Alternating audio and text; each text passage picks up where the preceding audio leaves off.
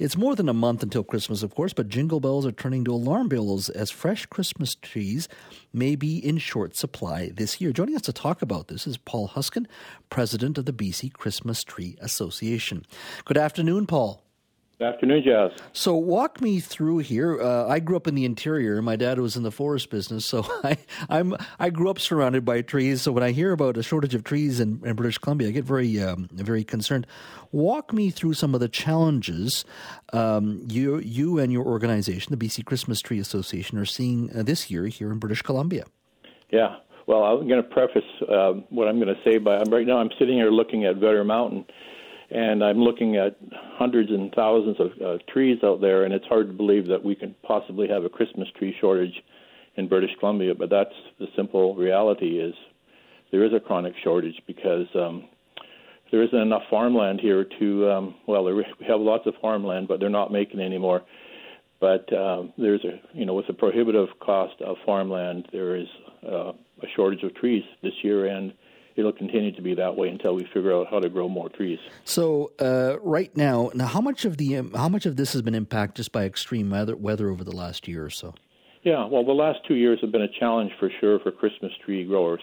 I would say, though, that this year is not as bad as last year. I mean, last year was exceptional. We had the heat dome in the summer, and then we had flooding in November. And so between those two things, it was a difficult time to be a farmer of any kind, and particularly a Christmas tree farmer. This year we've fared much better. The late season drought has impacted trees, more so young trees. So there's higher mortality among younger trees. I have a field in Langley, and we had 40% losses of seedlings in that field, where typically anything more than 5% loss is considered problematic. So, but it impacted young trees, so it won't impact the availability of trees on the market this fall because they're 7, 8, 9 years old. Mm-hmm.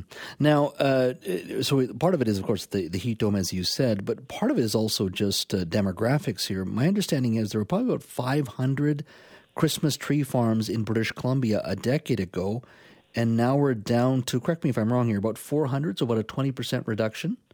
Yeah, that could be the case. In our association, we have 100 members. Mm-hmm. So I know there are people growing trees outside of our organization, the BC Christmas Tree Association. So actually, I think your number is probably a little bit high. I think there's probably fewer than 400. Oh, wow. Yeah. How long does it take to grow a Christmas tree to get it to the point where you're able to sell it at your lot? Yeah, well, it depends a bit on species. So if everything is optimal, a Douglas fir you can get from a seedling to a marketable tree of 6 or 7 feet in 4 to 5 years. That's in the Fraser Valley. Whereas another species like, say, a noble fir or a Nordman, you're looking at 8 to 9 years. Oh, wow. So you'll have to delay gratification for a long time. That's a lot of capital you got to be spending, too, and just the care and everything else that comes with that. Now, as I was saying, we've gone from 500 farms down to 400, and as you say, there's probably less than 400 now.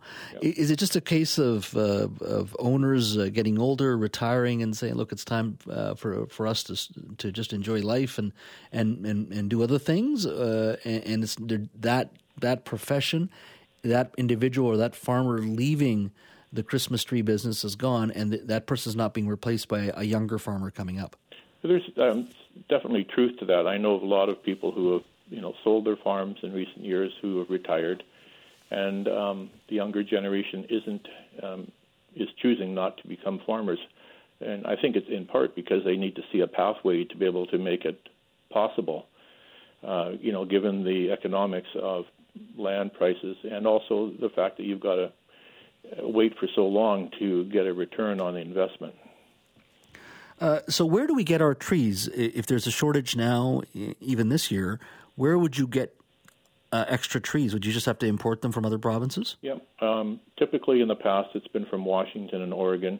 I'm talking like a decade or more ago. Wow. But now with the disparity in the dollars, that's not happening as much. Plus, there's fewer trees being planted in Washington and Oregon than before, so they have the same issues that we're having. And then the other option is Eastern Canada.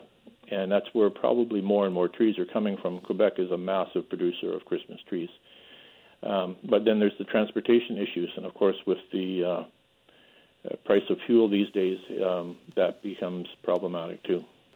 How much of an impact does Canadian Tire, Home Depot, all these stores, Costco, that sell these pre-lit trees, I mean, has that impacted people getting out of the business as well, just in regards to demand too?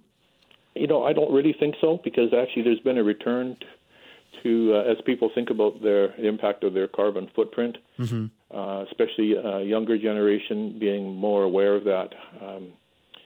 I think there's been a return to families coming and buying real trees. I mean, on our farm we got lots of young families, and they're very conscious about not buying a petroleum product from offshore. So your advice to our listeners today, that if you want a live Christmas tree, a fresh Christmas tree, get out there early, I guess, is probably the best advice. Yeah, that's always every year. I mean, it's a chronic issue, and so the problem's not going to go away each year. But, we need more people in the business. And I've just written this past week a letter to the Agriculture Minister, Lana Popham, asking for an audience and for some support, because we have to. The solution to the shortage is to produce more Christmas trees in the province. And the only way I can see it happening is if we can use Crown land and have long-term leases on it, whether that's right-of-ways or, 10 years. Wow. I mean, there you go. You got to write a letter to the Agriculture Minister. It is that structural and that big of a challenge. Paul, thank you so much for your time, my friend. And I know it's early, and if I don't talk to you, Merry Christmas to you as well. Thanks. Merry Christmas to you too, John.